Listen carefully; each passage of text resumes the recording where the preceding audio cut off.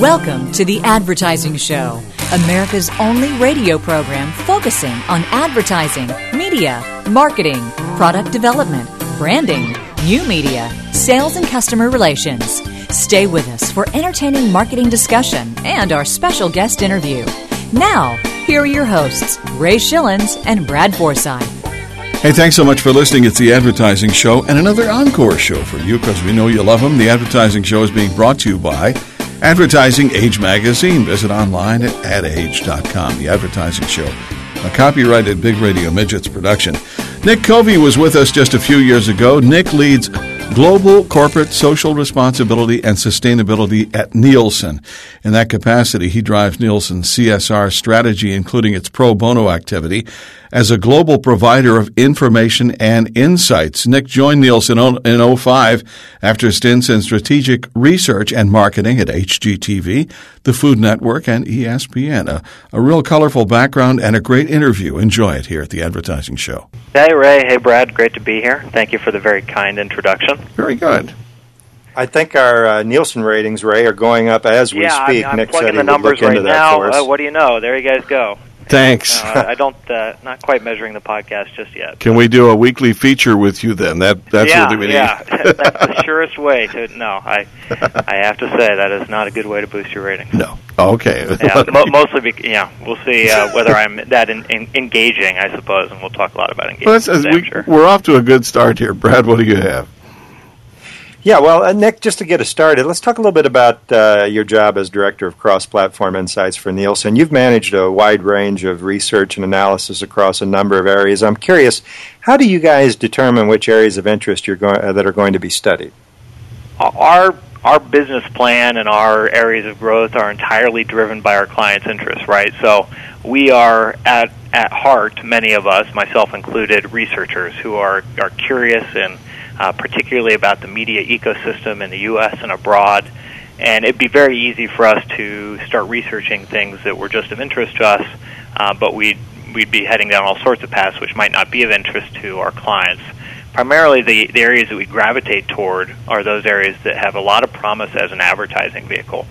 Video games, still just an emerging advertising platform, but a lot of promise down the road. Obviously, mobile, sports sponsorships, an area that I cover, is an area that we saw that could have even more advertising involved and more sponsorship and done with a higher degree of science than has been done historically. And so it's a very long-term process where we have a pretty good sense what we're going to be looking closely at over the next few years. But it involves a constant dialogue with our clients about what's most interesting and most urgent to them. Yeah, makes sense. Nielsen recently completed a study entitled Changing Models, A Global Perspective on Paying for Content. Before we get into discussing some of the specific findings, specific in a general sense, I'd like to get a high level from you about the study, for example, survey participants, methodology, etc. Sure. Yeah, that's a fantastic question. So the study that we put out just a couple months back on monetizing online content, people's willingness to pay for online content, was probably the biggest study of its kind in its global scale. We reached out to 27,000 consumers around the globe, 54 countries represented, and we asked them about their attitudes toward paying for different types of online content, their attitudes toward paying for online content in general, and which content types they had already paid for. And what it yielded was a really interesting paper, which is available at Nielsen.com, on the things that we believe, based on this survey, people are going to be willing to pay for in the next few years, things that they told us they'd be willing to pay for. And then the areas that we need to think about, the concerns that consumers have, things like they want to be able to share their content if they pay for it, and things like that really bubble up very quickly when you ask these consumers how they feel about the subject. Sure.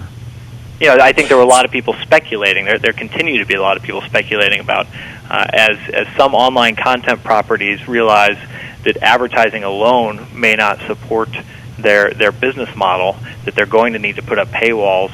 We were all speculating about how consumers felt about that, and we thought, why not just go out and ask them? So it was an online survey to 27,000 plus consumers, like I said, across 54 countries. And that's huge. And the fact that they are online consumers is important because many of the countries represented are emerging markets where the population of online consumers is smaller, but we thought the most important people to ask would be, of course, those with Internet access.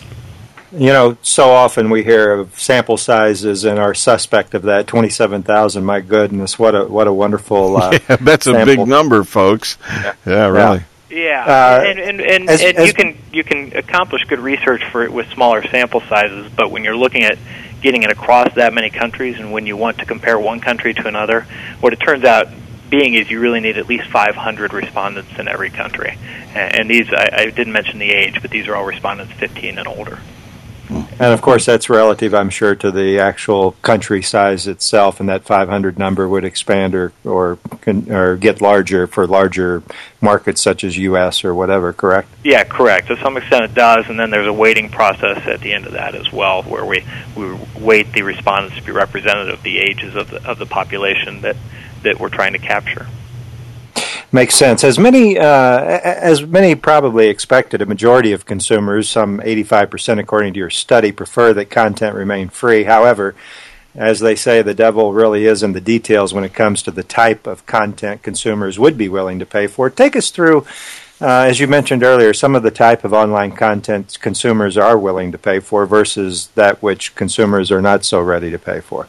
Sure. What we found, to some extent surprisingly, some not, what we found is that consumers are more inclined to pay for the types of content that have a higher production value perceived, is really how we look at the results. We see that at the top of the list of the content that people have either paid for already or are willing to pay for, we find music, we find theatrical movies, video games, content that is content which they are already paying for offline and to some extent online, and content which has a high degree of production value. If you go to the other end of the spectrum, we find that consumers almost universally are not interested in paying for content that is consumer-generated. Things like blogs, consumer-generated video, and to some extent news, perhaps to your chagrin, I should mention, to some extent even news, talk radio, things like that, are content that consumers seem to perceive as having a lower production cost and therefore are less inclined to pay for online. Wow. Over the years, we've seen magazines and even newspapers, for that matter, attempt to link their paid traditional content to an online paid model with, I should say, varying degrees of success. What did your study find, and what advice would you give those in print media that are struggling with the challenge of revenue generation for their online content? I think the most exciting takeaway of the study for me was that consumers are willing to pay for some content. If you just ask them up front, do you want to pay for content? Should content be free? Of course they're going to say, and they did say when we asked them, but we had to ask them anyway. They said, no, I don't want to pay for it. No, content should be free. But like you said, the devil's in the details. When we start asking about some of these subjects, we find that the consumers understand there is a trade-off between the value of content. By and large, they understand that something's got to pay for it, either advertising or subscription. Magazines they kind of fall in the middle of that spectrum I talked about earlier. They're not quite up as high as music and games or professionally produced video, but they're not down with blogs and consumer-generated videos, which tells me that in the magazine space in particular, which you guys talked about this a little bit in the open about the success of magazines online. In the magazine space in particular, we're going to need to have flexible models of monetization. There are going to need to be ways to allow consumers to either access the content through advertising supported means or to access the content through a premium means. That's not an entirely new concept, this idea of having a set of free information and then behind that a paywall. Sure. But I think how we have to think about it is that free information and the paywall, there may even be a third tier. There may be what's free available just by showing up to the site. There may be what's available for access if I pay a subscription or a micropayment structure. And what's available in the middle ground if I give you a lot of information about me and allow you to target messages to me from your marketers and your partners that are highly relevant to me. And I think there will be a subset of consumers out there, whether it's for magazines or other types of content, who say, I don't want to pay, but I want more than I get when I just show up. So here's what you should know about me, and here are the types of ads that I want to see. And I think that kind of model has a lot of promise. And then when it comes to paying, that third premium tier, I mentioned micropayments versus subscriptions, that's also an important component of having a flexible model of monetization. I think that any online content provider is going to have to think about how do I enable my customers to either subscribe or to pay on a per piece of content basis. by and large, what consumers told us in this survey on a global scale is that they tend to prefer that micropayment structure, that they tend to prefer the ability to come in and say, this is an article that's interesting to me. I think that they are saying that a bit in spirit more than what's available today, because there aren't a lot of great micropayment systems available right now, right? But I think that if you give them an easy tool to say, hey, I'll give you 50 cents or 25 cents for this article without entering my credit card number every time, that may well be a successful model. I'm glad that you asked for Brad's credit card information before we started the show. Appreciate you entering that in. 25 cents every minute of the conversation. I love it. On the Advertising Show is Ray Schilens, Brad Forsythe, a penniless Brad Forsythe. Nick Covey is our special guest out of Chicago, Director of Cross-Platform Insights at the Nielsen Company. And we'll continue. Of course we will, here in just a moment on the Advertising Show.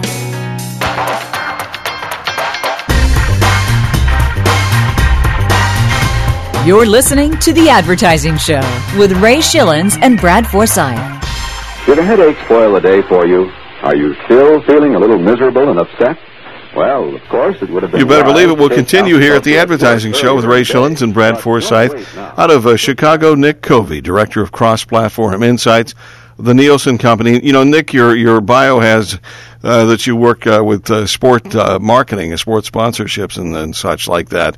I think, it's interesting because you don't think of sports marketing as being something new.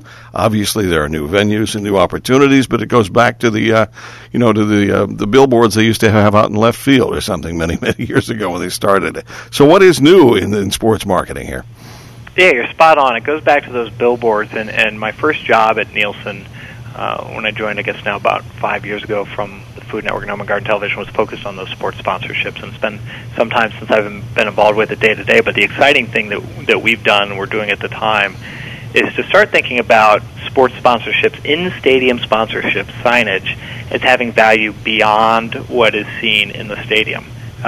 To those of us in the media system who are familiar with digital media and audience metrics, it's kind of a surprise that that's not how advertising was necessarily bought and sold. But to a large extent, in-stadium advertising was being sold, off of relationships, a handshake and a beer at a game, but also by saying, here's how many people will cycle through the stadium. I think there's still a lot of room for growth in the sports sponsorship arena if we start thinking about when that program is seen on television. If that outdoor signage is placed appropriately, it has tremendous amount of value on screen. If you start thinking about it just like a product placement, like you think about a product placement in a primetime television show, there's a lot of value there. And what we've done is tried to start helping our customers monetize that and figure out what the value is every time that sign is seen on TV. I think the one thing that kills me about sports marketing is the naming of stadiums, and I know that is an incredibly opportune, good opportunity for sponsorships. But it just kills me, as opposed to the ballpark at Union Station or the, Fenway Park or something like that, where it's now the Progressive Insurance and car and truck insurance. I certainly there are purists out there, and it's the same idea could be applied across model. People who, myself included, love the purity of a ballpark that doesn't bear a corporate name, but I think what those teams could do a better job explaining to people, and we could all do a better job appreciating, is that those sponsorships are really what is enabling the vast infrastructure improvements to these stadiums.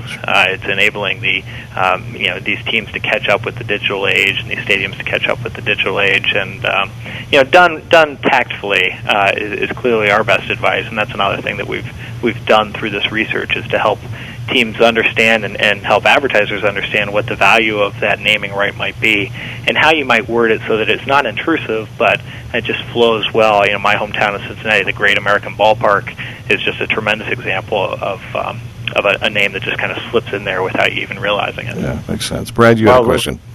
To weigh my 2 cents on that, I guess it all really goes back to high salaries of athletes these days is really the bottom line that ultimately requires bigger stadiums with suites that can have high charges, as well as seats that are very expensive to sit in, and therefore the amenities of the stadiums today are required by the owners, and therefore the cities are having to look for sponsorships to be able to afford to build these things, on and on and on. It's but ultimately it's the high price of I think you're really where it's all starting, right? Yep. Yeah. If if these teams and stadiums didn't need the sponsorship, I'm sure they'd go without. But they've been put in a place where the cost of producing a season of Major League Baseball is so great that it's just absolutely required. I think from a social aspect, too, as well as it relates to sports marketing, the fantasy football leagues, the fantasy leagues and such like that were around a long time ago, obviously, many times before, we had anything that we even knew that we called social media. In an roundabout way, that's kind of what it is, isn't it? Yeah, I suppose. It's just like sometimes people refer to Cops as one of the first reality TV programs. We might think of fantasy sports as one of the first forms of social media. I think you're exactly right. And certainly in the last few years, as it's become even easier to host a team through fantasy sports, through websites, we've seen the interest in that grow even more so, when it's not quite as much of a time commitment to be involved in such a thing and keep track of such things. Right. Well, I think Alan Funk had the first reality show with Candid Camera, but we could go on and on here. Yeah. Hey, let's go back to your research for a second. As you mentioned, 52 countries, 27,000 consumers. I'm curious, let's talk a little bit, if you would, Nick, about how the global consumer lines up with the U.S. consumer with regard to attitudes towards paying for online content. Is there a difference?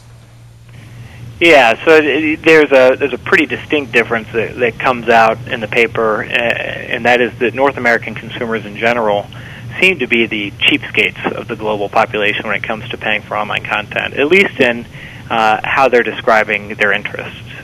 Across the board, we see U.S. consumers and North American consumers most inclined to say that the content should remain free, that if I have to start paying for it, I'm going to stop using it. Whereas in other markets, we don't see quite as much outrage at the possibility of paying for content.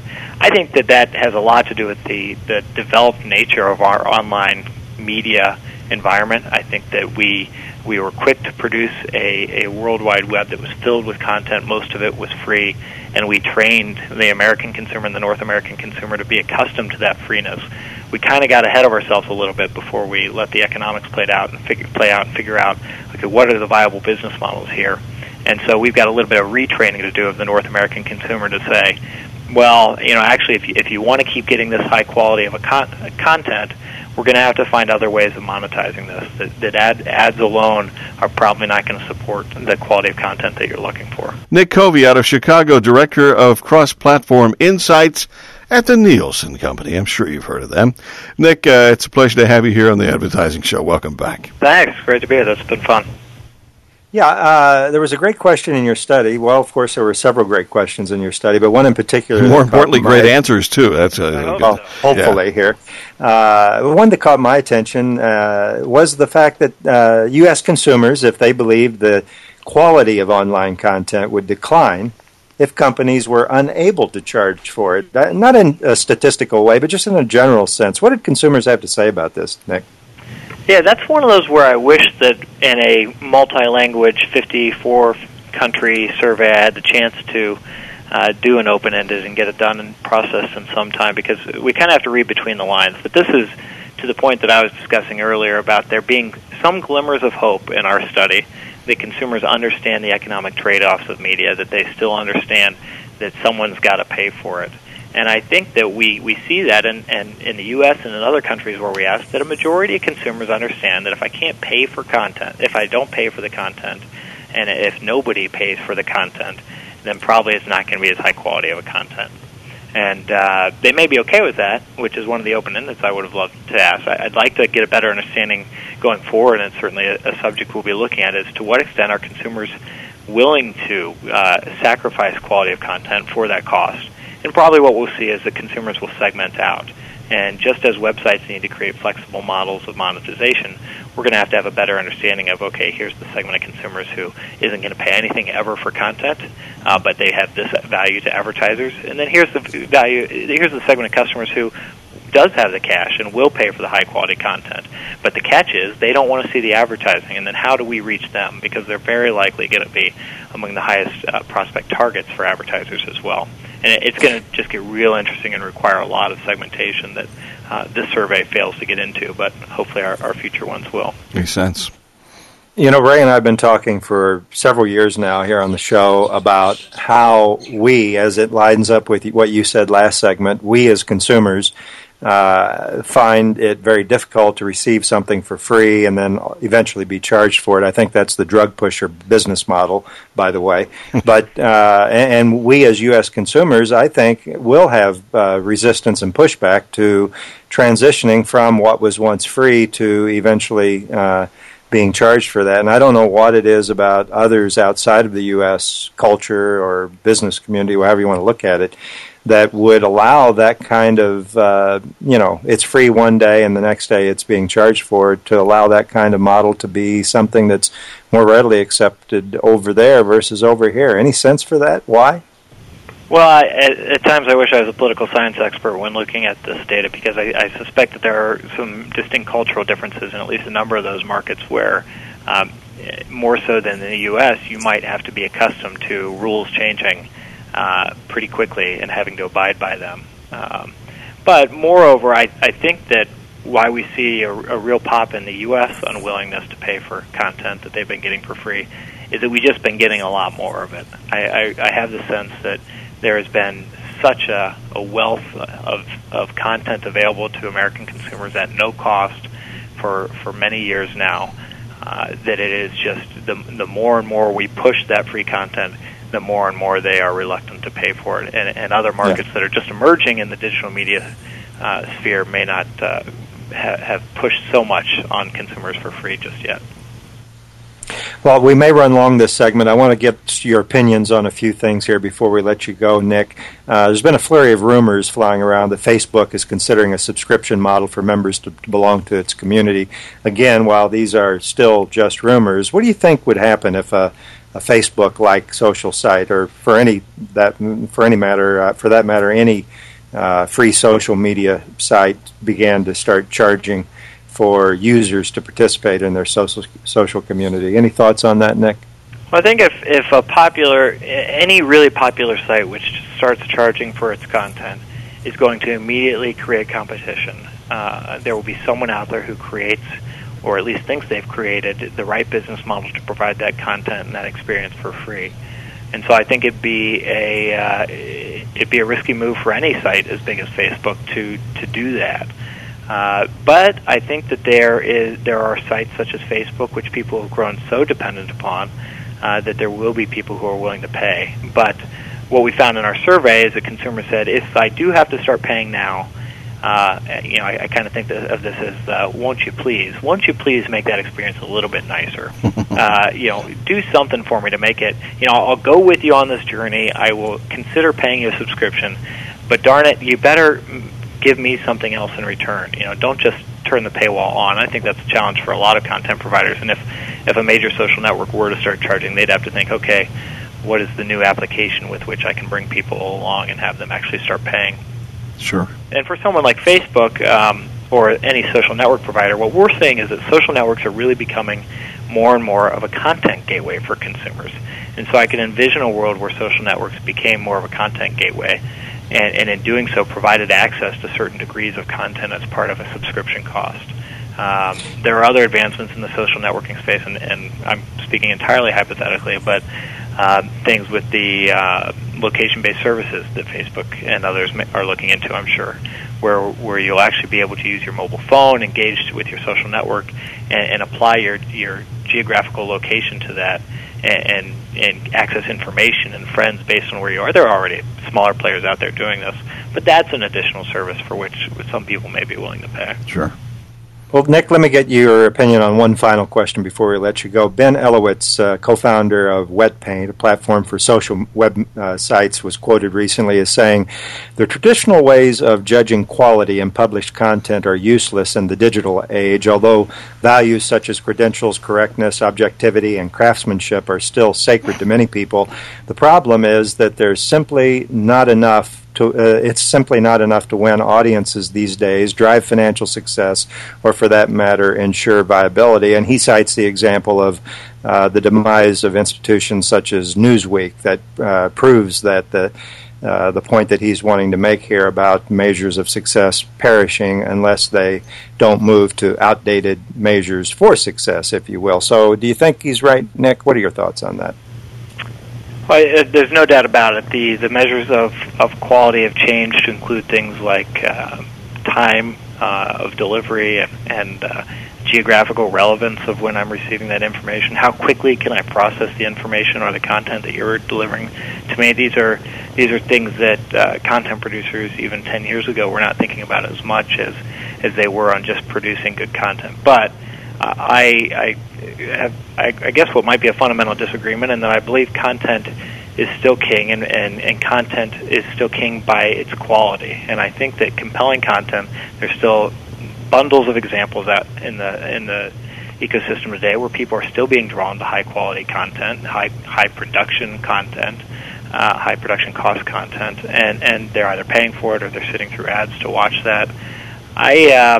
I think that we do have to think about how we evaluate the quality of media, and certainly Wall Street is doing this in new ways. But to say that quality is really not as much of an issue anymore in pedigree, when it comes to journalism, I take some issue with that.